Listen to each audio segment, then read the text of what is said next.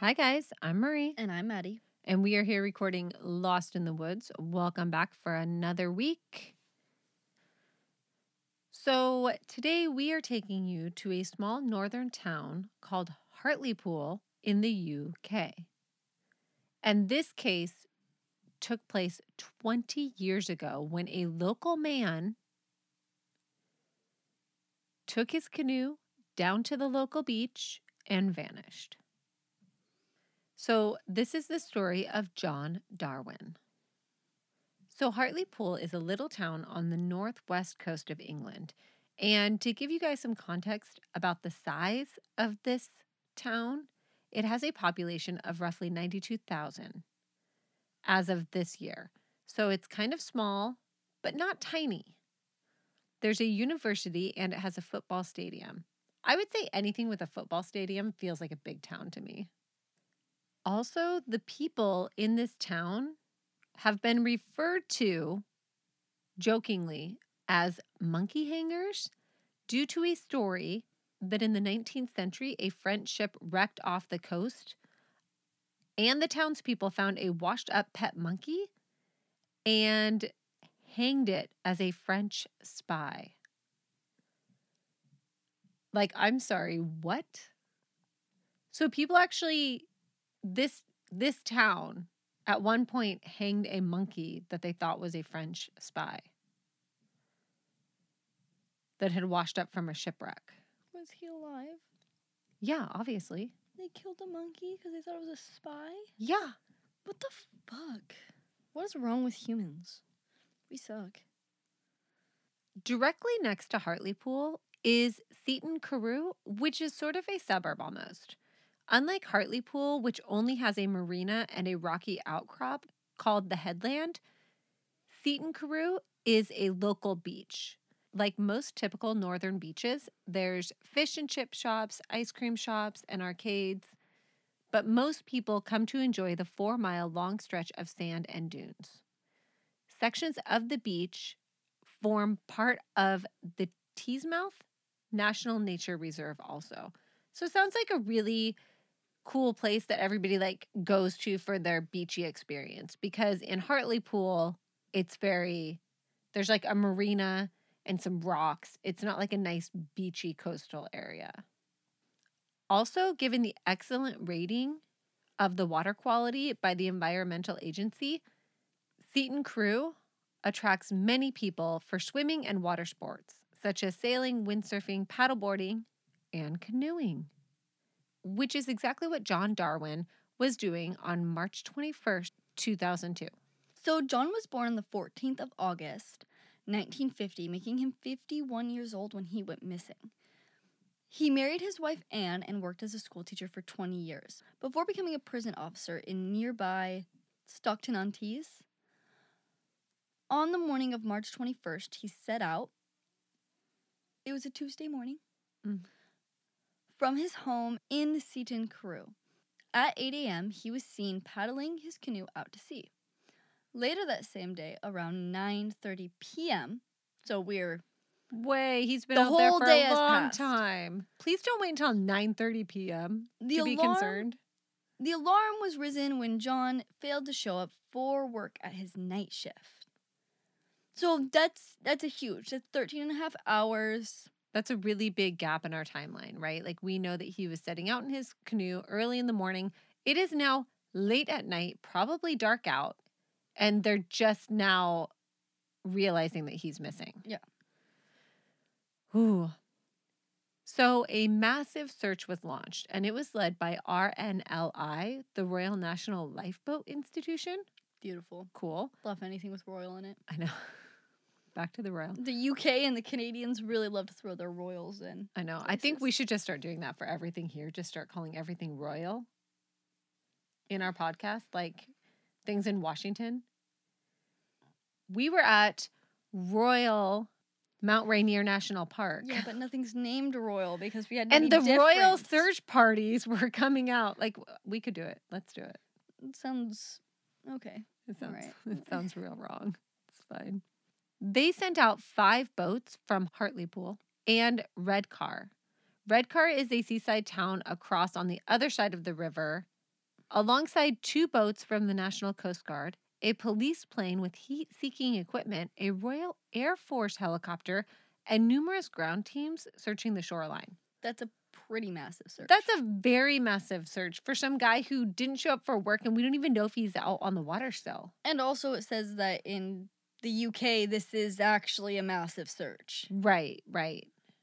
I mean, he is like a prison guard. He probably knows a lot of the people who would be out there searching too. If you think about it, who knows? Seems like a lot though.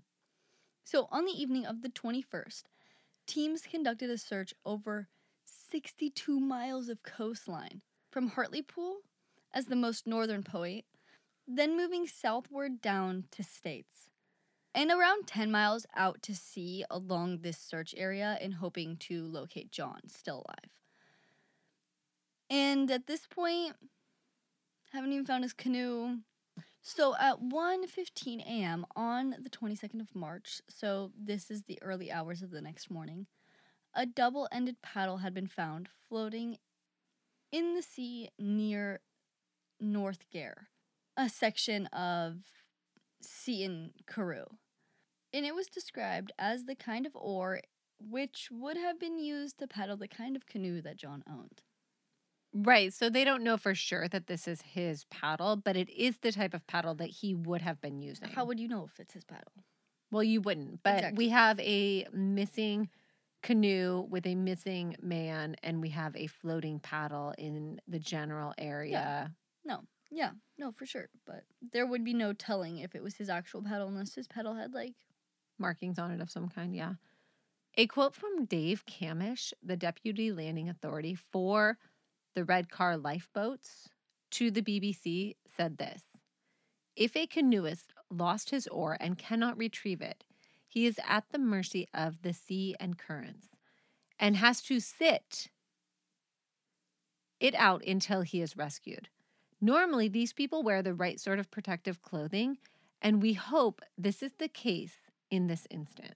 So basically, he's saying if he lost his oar, he could just be floating out in the middle of the ocean, unable to bring himself to shore or find his way back, right?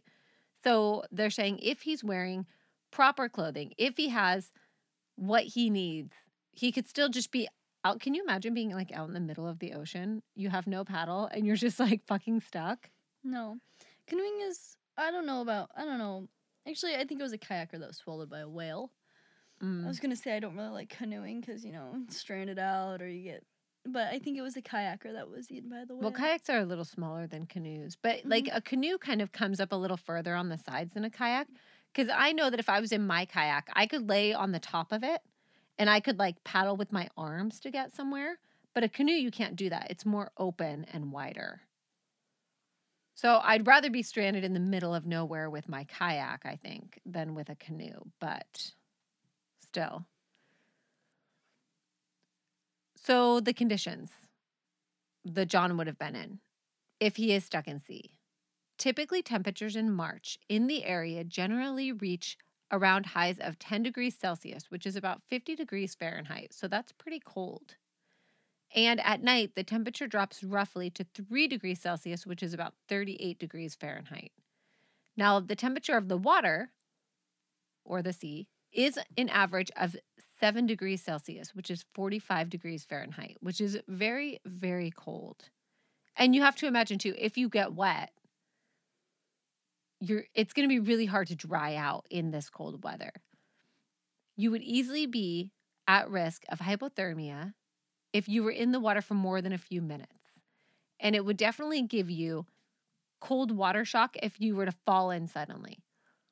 For those of you who are unfamiliar, cold water shock is a sudden series of psychological responses like blood vessel constricting, increased blood flow to the heart rate, gasping, inability to catch your breath, and vertigo, which can incapacitate you, causing drowning or cardiac arrest. So it's just like basically that if you've ever jumped into like really cold water and you like can't catch your breath all of a sudden and you feel very unstable, that's kind of what that is. The search would be relaunched at 5 a.m. on the 22nd of March, with fresh teams on the shoreline and at sea. Because they don't know if he's floating around at sea or if he got separated from his canoe and is on the shore somewhere. Or maybe even stranded on the shore with his canoe. We really don't know. When nothing further was discovered, the search was scaled back and eventually called off after 4 days. It was not until a week later, on March 29, when the RNLI were called with a report of a damaged kayak caught up by a dock close to the mouth of the river Tees. Search teams went out, but nothing was found, and the search was called off once again. So now we have a damaged kayak, which we know doesn't belong to him because he was in a canoe at the time. But it's weird that we have an abandoned damaged kayak and we have a canoe oar. But in early May, the smashed remains of a red orca canoe were discovered washed up on the beach at North Gare, near a section named by locals as the Blue Lagoon. Which we don't know why it's called the Blue Lagoon because the water's not blue and it's not a lagoon, but that's what they call it. The RNLI, Coast Guard, and police conducted further sea, ground, and air searches in the area, but there was no sign of John. With no leads, police appeal for witnesses who were on the beach that day to come forward in hopes that they would have new information that could be helpful to the investigation. John's wife, Anne, also gave statements to the press appealing for more information. She said that she believed her husband had died after an accident at sea. I would probably assume that as well. So his wife said, "I have no reason to think that he would have left and stage managed this. All I want is to bury his body." As would I probably.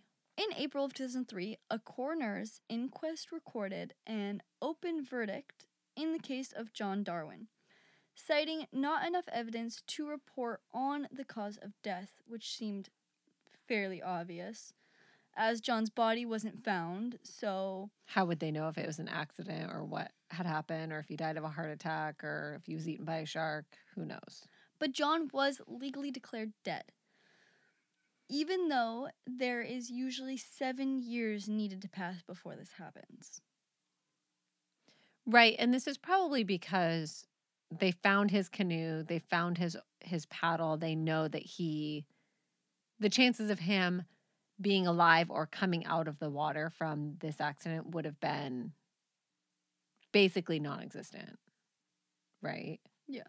Mrs. Darwin was awarded over £500,000 in pension and insurance money. So yes, there was pension and insurance money, which... Surprise, surprise. Not very surprising.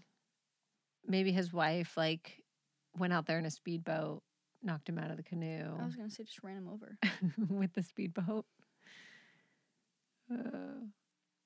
Now, usually this would be the end because we have no further information. We don't know what happened to John. We don't know if his wife killed him or if there's some sort of crazy conspiracy.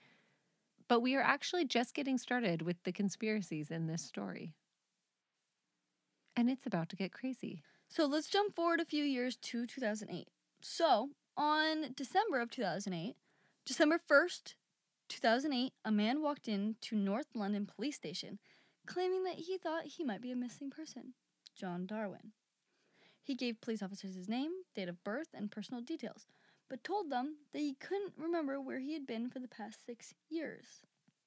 Okay. So John's 2 sons, Mark and Anthony, who both... Oh, by the way, did we mention that John also has kids? Oh, yeah. Sorry. By the He has way, kids. John also has children when this happens, but they are adult children. Okay. Who both lived in the south of England, were called to identify the man, and were quickly reunited with their father. Because it is John Darwin. They were overjoyed and confirmed John's identity to the police. Then they called their mother, who had sold the family home and moved to Panama a few years earlier. And then she came to reunite with her long-lost husband. So this is how many 6 years? years. 6 years later. John Darwin turns up at the police station and says, I think I might be a missing person. But the happy scene was not all it seemed to be. Of course, a man returning from the dead was always going to attract attention. But when reporters uncovered a photograph from Panama, the whole story was going to explode in the British and international press. No way, they faked his death. Right. Him and his wife faked his death. Yep. Took So the he money. was actually in Panama with his wife. Now, the photograph in question was taken in 2006. So that is what? 2 years before he comes forward saying that he believes he's a missing man, but that he doesn't remember anything. And this photo is taken by a real estate agent in Panama, which, hold on here, the image. So this is the photograph, Madison. So it's basically this real estate agent, and he's standing and smiling at the camera, and then there's a couple standing next to him. And it's John Darwin and his wife. And they're both standing there grinning at the camera like the fools that they are, because why would you allow your picture to be taken if you are hiding, if you are in hiding and have faked your own death? Did they just fake his death for the insurance money? Kind of. It could also be, too, that they didn't realize that this picture would end up anywhere near England because they're in Panama, right? So they're thinking maybe this will get posted in the local paper. But you guys, everything is online now. The photo was sent to the Daily Mirror, who ran a story titled, "Canoes This in Panama." Get it? Yes, I get it. Like, who's this in Panama? Canoes this in Panama? Clever. When shown to Anne Darwin by police, she allegedly broke down in tears and confirmed that yes, the image was of her and her husband, who she had claimed was dead for 6 years. It was this photograph that unearthed a mass of lies and deception spanning half a decade. So, you might be wondering what really happened on that March morning in 2002. So, after some investigating, police found that John made several calls from their home to his wife's work on the morning of his disappearance, in one of which it is alleged that he told Anne, "This is it, pick me up later." Now, these are Anne's words. This is what she told police. And this really makes it seem like a lot of planning had gone into this scheme, right? John then takes his canoe down to the beach and he paddles out into the calm spring sea. He paddles down to North Gare, where he hid in a tent on the shore for a while before pushing his canoe out into sea and leaving it adrift.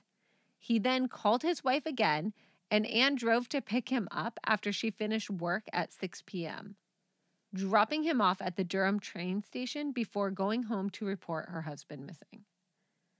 So he basically paddles to shore, puts up a tent, and just hangs out on the beach all day. And after a couple hours, he pushes his canoe back into the water for them to find later. While the search for John was going on at sea, he was on a train west to the Lake District by Lalo. His first night, he checked into a B&B in Carlisle using the alias John Allen. In memoirs written by John, he tells how after checking in and making himself a celebratory cup of coffee, he turned on the news and saw the news reports about the biggest air search rescue search in recent times. He described being shocked and thinking, "You fool, you should have drowned yourself. You can't ever go back now." Yeah, no shit, John. But yeah, that's exactly what he does. The next morning, John set out to buy camping equipment and he headed out into the countryside near the west coast town of Siloth.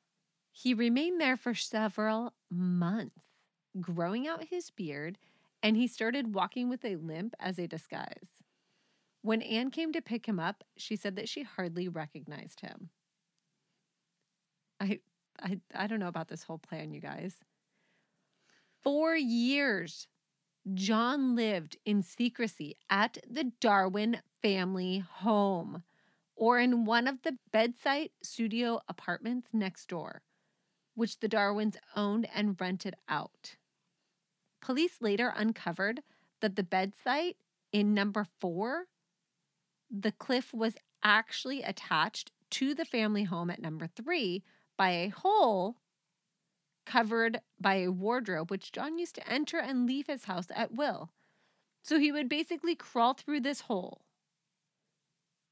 move the wardrobe, crawl through the hole. By the way, it's funny that they're called bed site. That's like apartment, I'm assuming. I don't know. So that he could exit out the other apartment without looking as suspicious. But, dude, you're still on the street that you've always lived on. How is that not suspicious? He could hide from people coming to the family home. Right, like when police or anybody showed up. Mm-hmm. And now he has a beard and walks with a limp, too, so... He would reportedly use this to escape the family home when his sons or other friends of the family would stop by to visit, because his sons do not know he's alive. That's some narcissistic Oh my shit God, right I there. didn't realize the sons weren't aware. No. I mean, allegedly they weren't. Okay, so oblivious to the situation, Mark and Anthony, the sons, grieved for their father for a while, and their mother just, play along. So she'd legit be like sitting there crying with her sons about their dead dad, knowing full well that he was alive and well. I don't know about this. But it seemed they were the only ones who had no idea what was going on.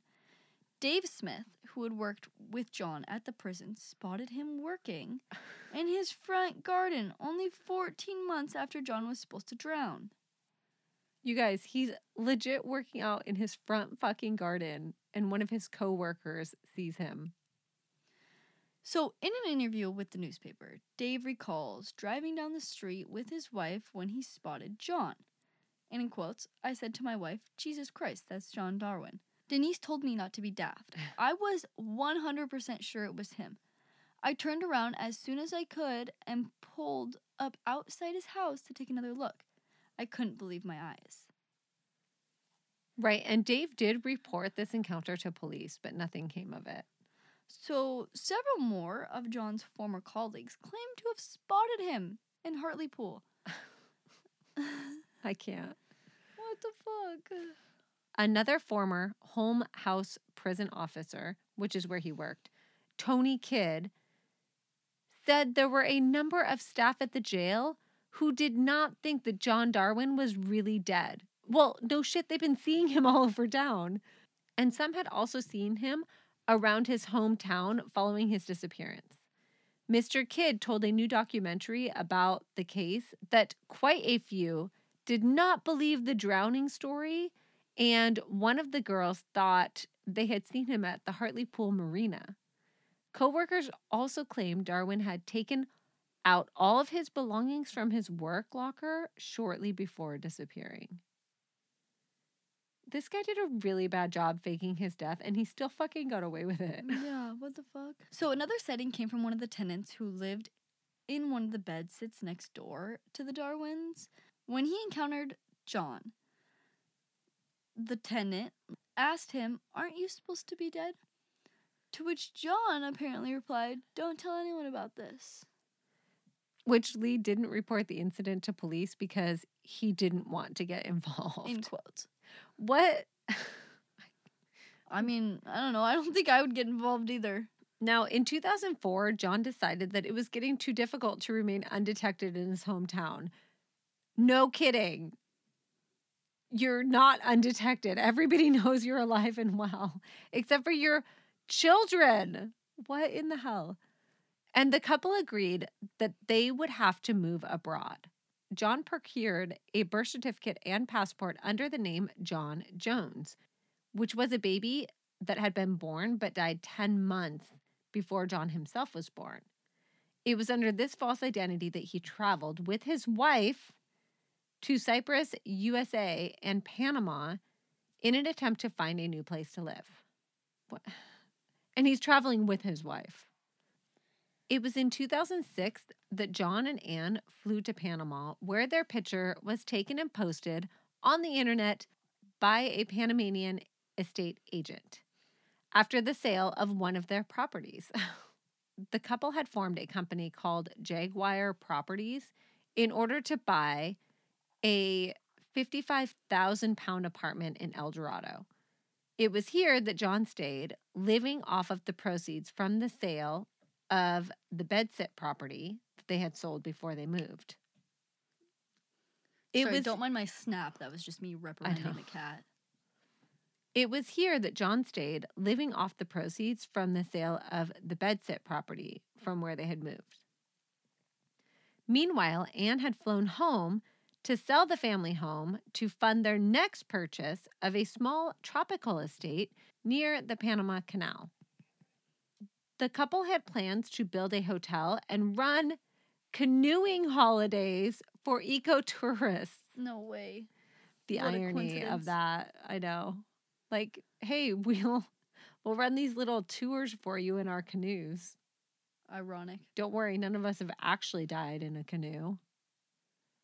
It was while Anne was in the UK that a colleague who worked with her at the medical center became suspicious when she overheard phone conversations between Anne and who she thought could be John Darwin. The colleague contacted the police, and in early 2007, a new covert investigation was opened by Cleveland police. Cleveland is an area of County Durham that Hartlepool is in, by the way. So this is in 2007. When did he come forward? 2008. So maybe this investigation is what's like starting to bring the heat on them. And also, how much does your coworkers not like you that they're turning you in? How much are you talking about your not dead husband? Why are you talking to your not dead husband in places that you shouldn't On be? the phone in front of other No. people.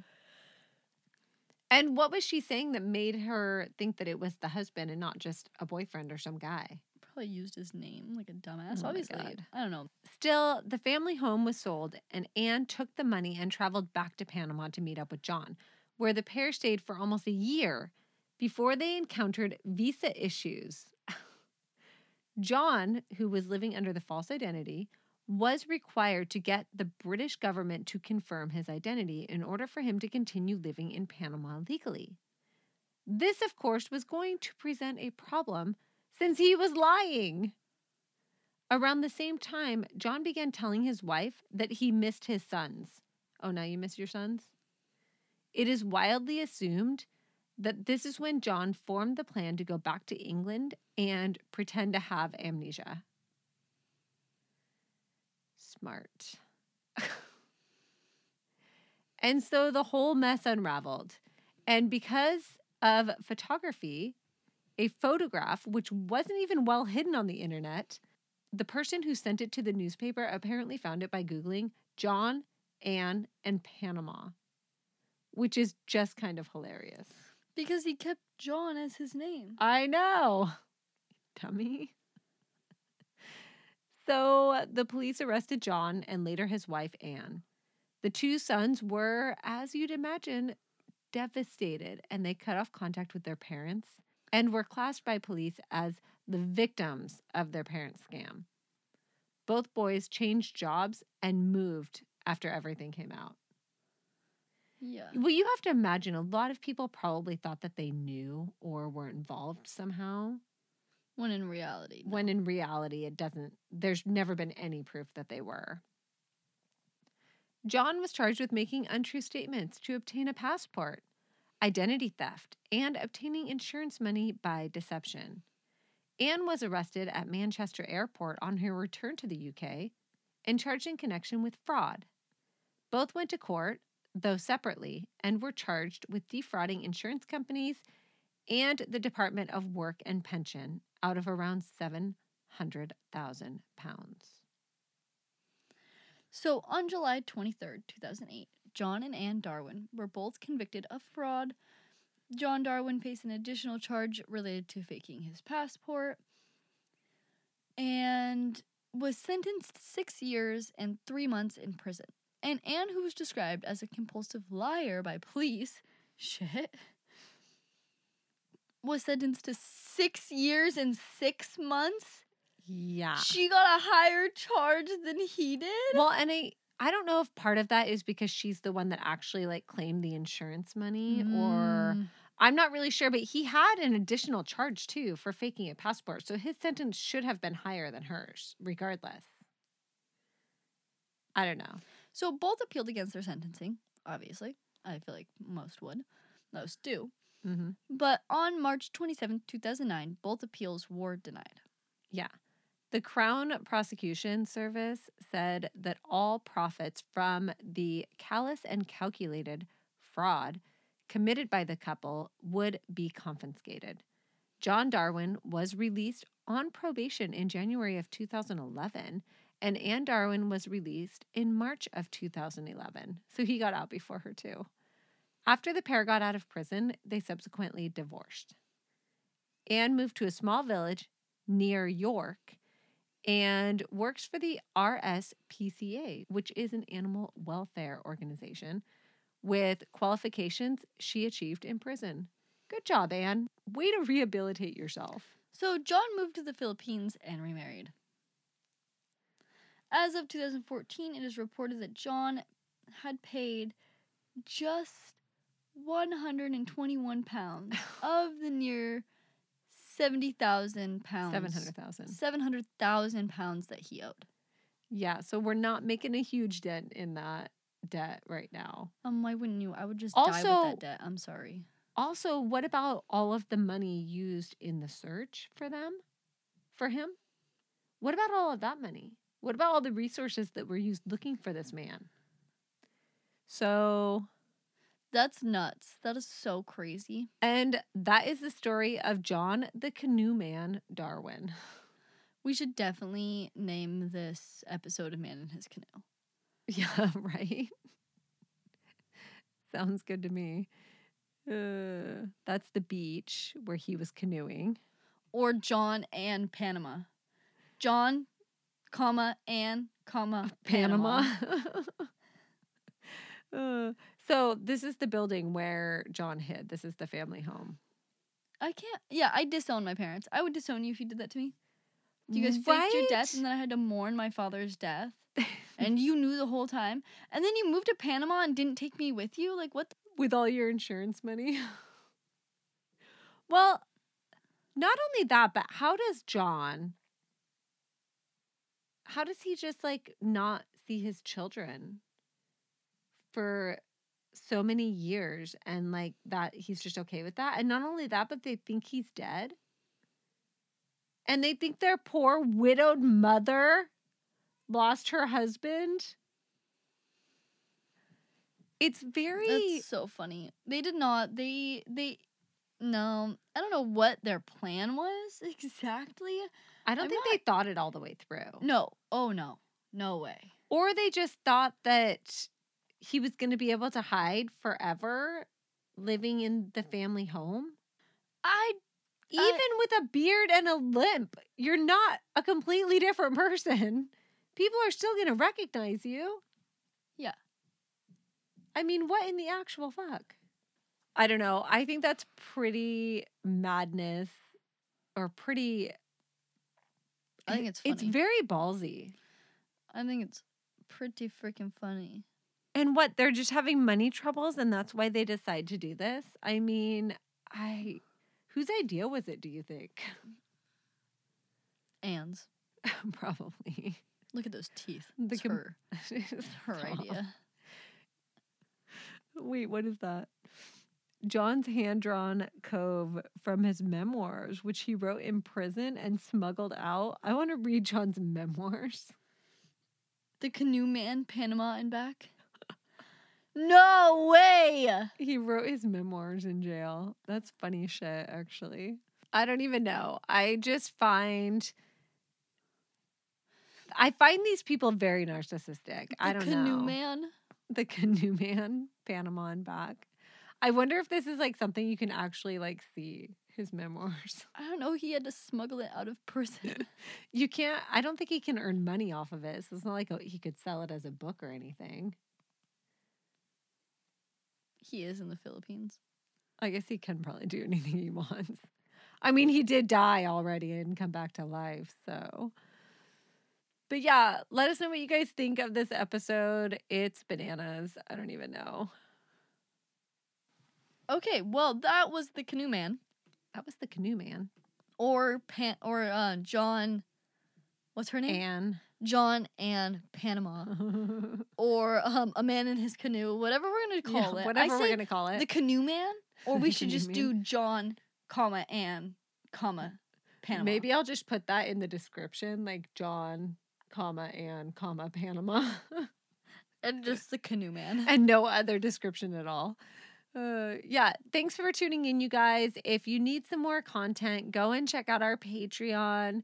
We really appreciate everybody that has supported us. We really appreciate everybody who sends us money for coffee in our link, who go and check out our Patreon, who interact with us on social media. We love it. Share us on your stories. Tell your friends about us. You guys are all amazing. Yeah, you could start doing our episode descriptions, like the Rick and Morty descriptions for the episodes. Their descriptions have absolutely nothing to do with the episodes. It's just like, this is crazy. This is wild. This episode is so good. We're just going to stop doing descriptions and see what happens. All right. Thanks for tuning in, you guys. And we will see you soon. Yep. Bye.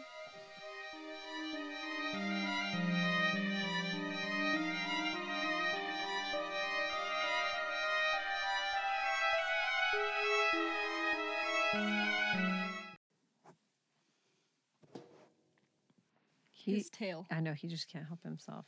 Hi, buddy. He's so happy, though. Are you happy now? Are you happy, boy? I got woken up this morning by him putting his face on my face.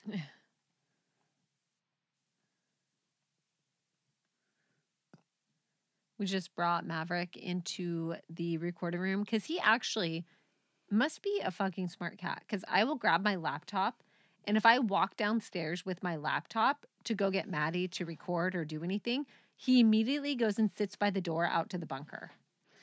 Yeah, or I was letting Goose play in the garage the other day, and I wanted to, I asked Maverick if he wanted to, and then he didn't, do anything. And then I went and opened the bunker door, immediately came running downstairs. Yeah, he, legit loves it in here. I don't know why.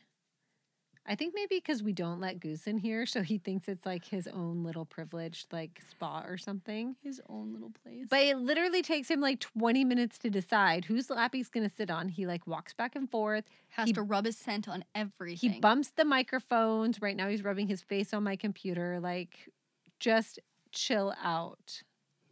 And he's sitting super awkwardly on Madison's lap right now. He's drooling like a monster. Oh, he just flung drool all over the place. Aw, happy kitty. Happy boy. Oh, nice. Oh, yeah. I love the butthole right in my face. Maddie definitely wants your butt in her face. Continue to sit like that, please. Oh, Jesus. I'm trying to stop his tail from hitting the microphones, too, because his tail is just straight up in the air. All right, buddy, you gotta lay down. But yeah, and then while we were at the Mariner game, the fire alarm went off, which I don't know if you've ever been in a stadium when the fire alarm goes off. I had no idea it was a fire alarm. But basically this alarm starts going off, and it kind of sounds like it could be part of the music or the make some noise, all the stuff that they were doing. And then after a minute of it not stopping, everybody's like, what's going on? And there's lights flashing. And then all of a sudden the players start just leaving the field. The umpires get together and the players start leaving the field, but nobody's telling us what's going on. Then 5 minutes goes by and the alarm is still going off. And then they put up these big, the big board. It says, please remain in your seats. Do not get up. And I was like, what the fuck? And then as soon as they put that sign up, people started getting up and evacuating, leaving the building. The people sitting next to us got up in a panic, left, and they didn't come back for the rest of the game. Oh my God. They just straight up left. And we were like, does somebody want to tell us what's going on? And so I messaged Hannah and I'm like, are you watching the game right now? And she's like, yeah, there's they're showing the kitchen and sprinklers are going off. Something's happening. And I was like, are they saying what's happening? And she's like, no, not yet. And I'm like, what in the hell? So for 10 minutes, the fire alarm goes off and we're all just chilling in our seats, not knowing what to do. We actually talked about getting up and heading for the exit. Because who knows what it could have been. And I'm sorry, but if you're going to take the players off the field and you're probably evacuating them through like some secret door that we can't see. Yeah. No, seriously. Like, no. It was terrifying. I was like, this is not okay. Especially with all of the stuff that's been happening recently. Like, you just never know what kind of crazy thing might be happening. Not to mention, this was my first time going to Seattle in like years. I have not been to Seattle in years. And it was like my first time going to Seattle in so long. And then we're like in a Mariner game with the alarm going off and they're telling us not to leave our seats. That explains why traffic was so fucking weird in Seattle. Because I also went to Seattle. And I was wondering why you guys chose to go to Seattle when the Mariner game was happening, but It wasn't our idea. It wasn't our idea. Me and Hayden were like, oh my God. I will say we were driving to Seattle and we were like driving like we passed the Space Needle area, like where you could see the Space Needle, and Phoenix was like, I miss Seattle. And I was like, me too. And I will say it was not better than I thought it would be. That's so funny. Maverick is so cozy. You're so cozy. Oh my gosh, I have to learn how to harvest like 20 different vegetables today. Yeah, you better get on that. I gotta go to Chelan. I gotta go drive across the state. Madison's gonna go hang out in Chelan in the warm weather while I have to figure out how to harvest all of my vegetables in the rain because it's fucking raining here and I don't know, everything has to be like harvested differently, I feel like. It does. Like, can I just go out there and like start picking shit because it's out of control? My vegetables are out of control. Sure. Just see what happens. Yeah, I'm sorry for everyone who lives in Washington State because our summer still hasn't started. It is June 20th, and we have still not had nice weather. I know. It's very, although I went to the Mariner game yesterday and the weather was weirdly warm yesterday. The sun came out for like an hour or so and it was like a little warmer than normal, but it still rained in the morning. Like we had no idea what it was going to be. And then it was trash later in the day and the wind picked up halfway through the day. England. How do you pronounce it again? Hartlepool. Hartlepool. So directly next to Hartlepool? What is Hartlepool. Hartlepool? Unlike Hartlepool. Unlike Hartlepool or unlike Hartlepool? Hartlepool. Okay, I'm going to start over. Okay. So directly next to say it again. Hartlepool. Directly next to Hartlepool. And it's sort of a suburb almost, unlike Hartlepool. Hartlepool. It's not spelled at all how it fucking says. Why the fuck? It's spelled almost exactly how it says. In Seton Crewe. It's just Hartlepool versus Hartlepool. So the LE is just pronounced differently than how we would pronounce it here. That's because the English language fucking sucks. Okay, either way, can we try to get through this paragraph? Okay, so directly next to Hartlepool is Seton Crewe. Sort of. Carew. Fuck! Seton Crewe. Carewy? What? Where are I you getting the I don't know. I sound? literally can't fucking read. Why is the W at the end of the goddamn fucking word?